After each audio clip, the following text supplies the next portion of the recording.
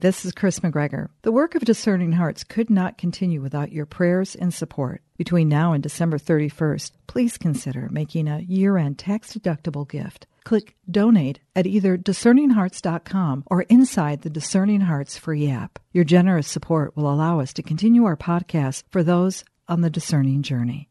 Thank you and God bless from all of us at Discerning Hearts. Would like to draw your attention at the beginning to something that is familiar to all of us. How is it when we are creative? In any way. Let's say you are making a flower arrangement, assembling some beautiful flowers. Or you are crafting something for Christmas, for your kids, for your grandkids. Or you do woodwork.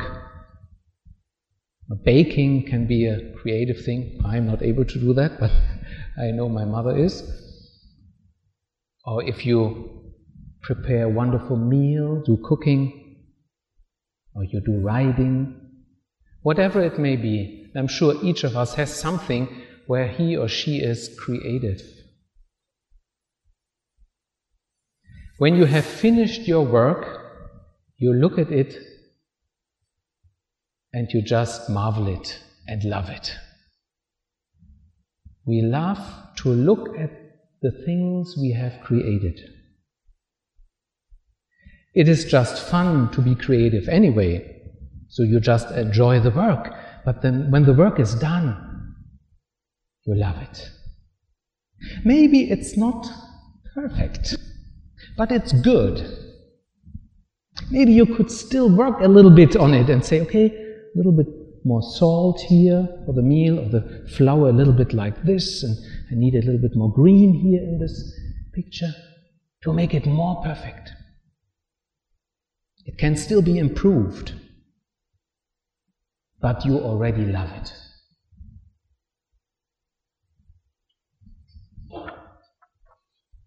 Because we do creative things in the veins of God, our Creator, and the Holy Spirit, who is our creating power. This is why we love it. And we love to look at our work. We could expand this thought to parents who have children. If you have received a baby, a child, you don't get tired to look at your baby. You could look at the baby 24/7 in a way, especially when it sleeps. It is so beautiful. It is so perfect. You could watch and watch and watch. It is, in a way, yes, it is your creation. Moreover, it's God's creation. We love our babies, our children, even if they are grown up, we still love them. Why does my mother want to have a picture of mine? She knows how I look. She wants to look at me because she loves me. So no matter if the child is small or it's whatever we have created and made, we find beautiful and worth to be loved. When we look at our children with this love, we are imitating God, the Creator Himself. We read in Genesis chapter 1, God created the light, the water, the plants, the stars, the animals on the earth, and the birds and the sea creatures. And each time we hear, and God saw that it was good. He just loved what He had created. And then God created man in His own image. In the divine image He created him. Male and female He created them. And God saw that they were good. And then it reads, God looked at everything He had made, and it was very good. This is how God loves us. We are His. We are His creation. He looks at us as we sleep. Like we look at our babies, He's wandering around us, looking at us from all sides, and just loves us. He cannot get enough of looking at us. He finds us fantastic. Not because of us, but because of Him who made us. He's wandering around us, looking at us from all sides. He's moved, He's touched, He's delighted, He's brought to tears because we are His beloved creation, His image. Because of this delight, He continuously wants us to become even more His image. He wants us to become even holier. The holiness of our human existence consists in being and becoming God's image.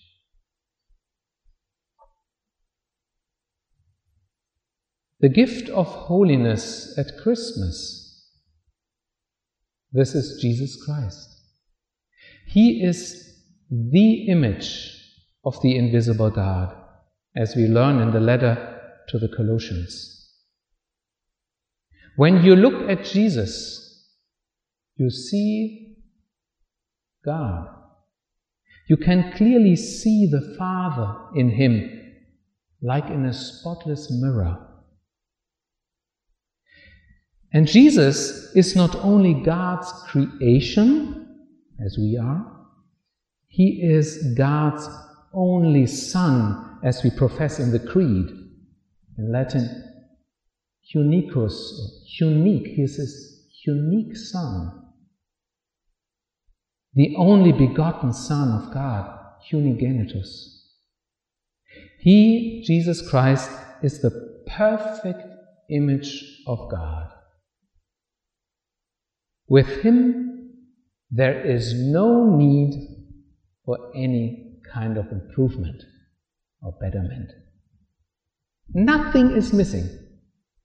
In contrary, only one thing is missing, and this is sin. That means everything is missing that darkens and disturbs God's image in Him. As we look at the baby Jesus on Christmas, we recognize the Creator, the Father. God Father is fulfillment of holiness. He is holy. He is whole, total, true. He is holy, holy, holy. Jesus is given to us as a gift, as our Savior, in order to show us who God is, to reveal how beautiful and gorgeous and amazing He is. And as we gaze at the Blessed Sacrament, we see Him in His holiness. As we look at Him, we want to be drawn into His wholeness. We want to become wholesome as He was, as He is. Through baptism, the original sin was washed away from us. Through the Holy Eucharist and the Sacrament of Reconciliation and all the graces that God gives us every day, He wants to restore in us this His image every week, every day, every minute. Meister Eckhart, a German mystic of the 13th, 14th century said, the soul must be transfigured and impressed and molded again in that image, which is God's Son. The soul is created in God's image.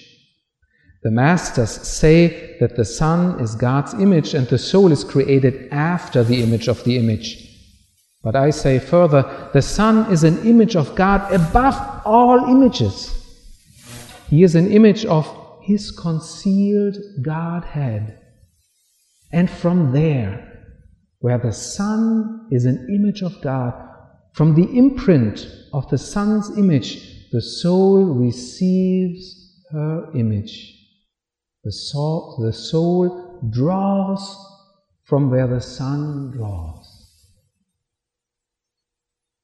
So let us draw from where the Son draws. Let us pray together with the Son. Let us be charitable together with the Son. Let us give witness of the kingdom of God together with Him. Let us walk our path of life together with Him. Let us draw from where He draws.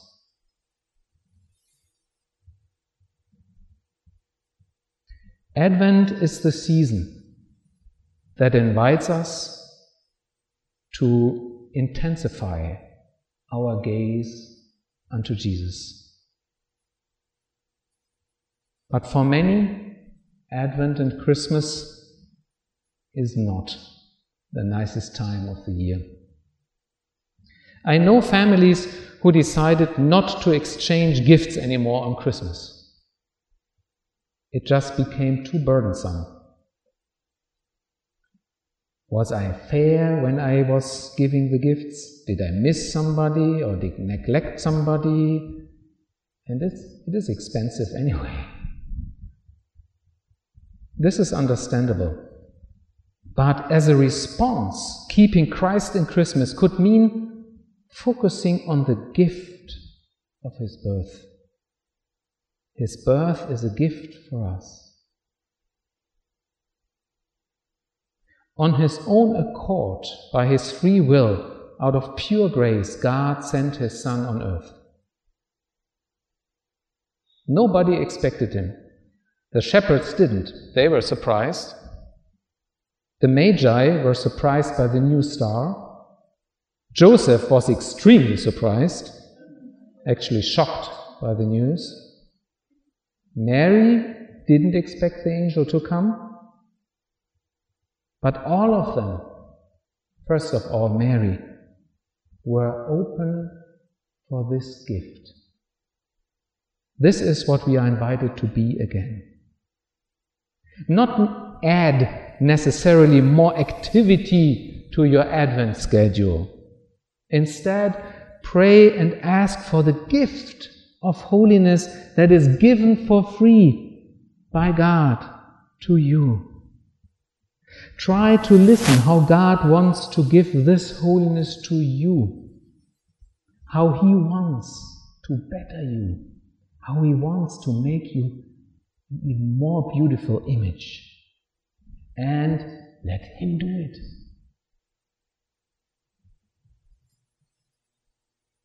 Again, a last time, quotation from Meister Eckhart. God as the sculptor.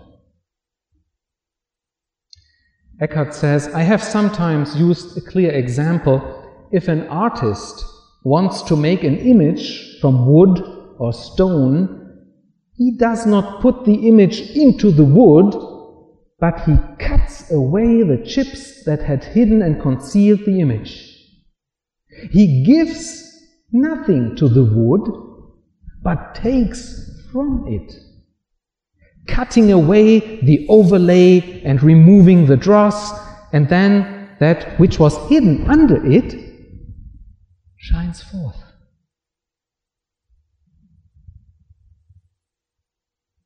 God is our sculptor. Let us just be still. Let Him work on us. Maybe He is already working on us. but we haven't recognized it. Maybe we don't want to recognize how He is working on us. Let Him bring forward His image in you that is laid into us from the beginning. This image is already there. The holiness is there. Because He is here, and we all receive everything from Him.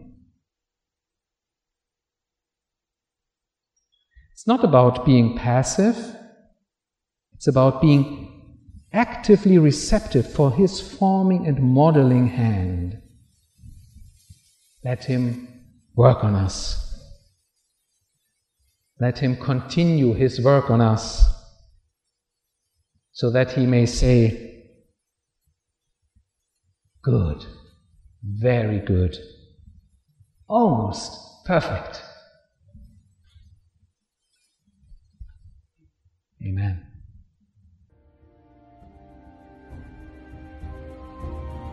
You've been listening to The Holy Rule of St. Benedict, a spiritual path for today's world with Father Mauritius Wilde. To hear and or to download this conversation, along with hundreds of other spiritual formation programs, visit discerninghearts.com. You can also hear it on the free Discerning Hearts app available on the iTunes and Google Play stores. This has been a production of Discerning Hearts. I'm your host, Chris McGregor. We hope that if this has been helpful for you, that you will first pray for our mission, and if you feel us worthy, consider a charitable donation which is fully tax-deductible to help support our efforts. But most of all, we hope that you will tell a friend about discerninghearts.com and join us next time for The Holy Rule of St. Benedict, a spiritual path for today's world with Father Mauritius Wilde.